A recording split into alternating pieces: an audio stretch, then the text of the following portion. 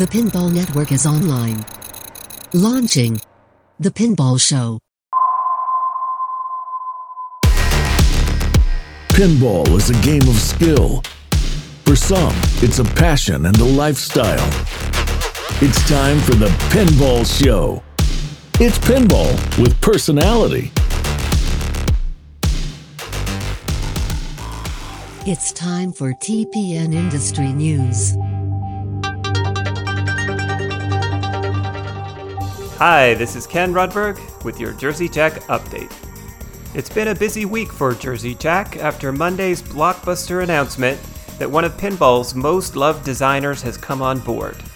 Steve Ritchie is now with Jersey Jack Pinball and back in the company of another iconic designer, Pat Lawler. Eric Menier, the relative newcomer to pinball design and designer of Jersey Jack's most recent offering, Guns N' Roses, rounds out the design team. Jersey Jack posted an exciting, if somewhat awkward, video of Steve coming through the company's front doors on his first day of work. There's some questions regarding how excited Pat and Steve are to be working together again, as there are rumors that they just don't get along. Steve and Pat worked together back in the Bally Williams days. And for his part, Pat tried to put these rumors to rest with a quote from Jersey Jack's recent press release. Quote, "I'm thrilled to be able to work with Steve again. Some of the greatest games in pinball history happened when the two of us worked together and collaborated on a daily basis." End quote.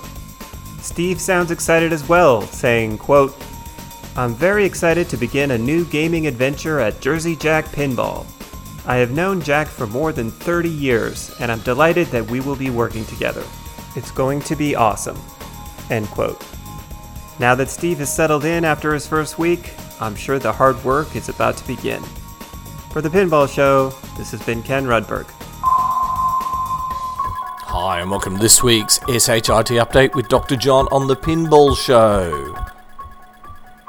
So this week it's all about Jack Danger's stream revealing Halloween and Ultraman gameplay from Spooky HQ in Benton, Wisconsin.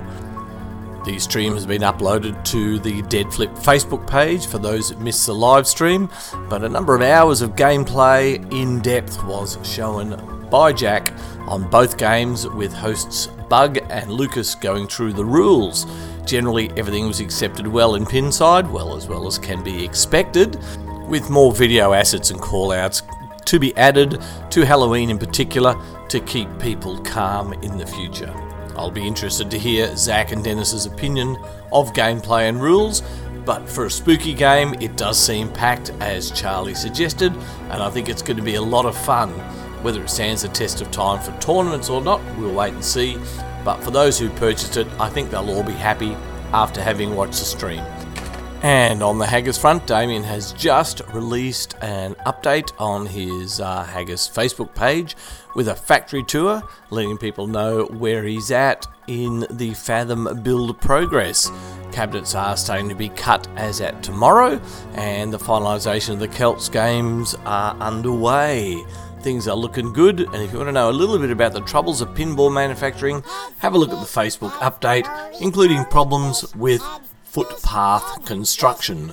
You'll know more once you see that. And that's it for this week.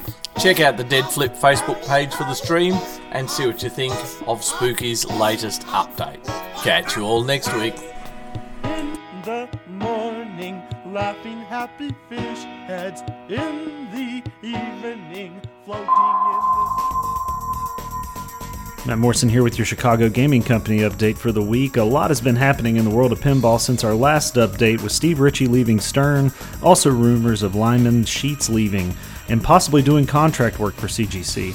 The rumor that Lyman was going to CGC has been around for some time. Is it possible that Lyman was finishing Elvira and finishing code on Cactus Canyon at the same time? Also recently rumored on Canada's Pinball Podcast was that Mark Ritchie and Lyman may be working on two games together, one being the long-speculated Pulp Fiction. We'll have to wait and see on those.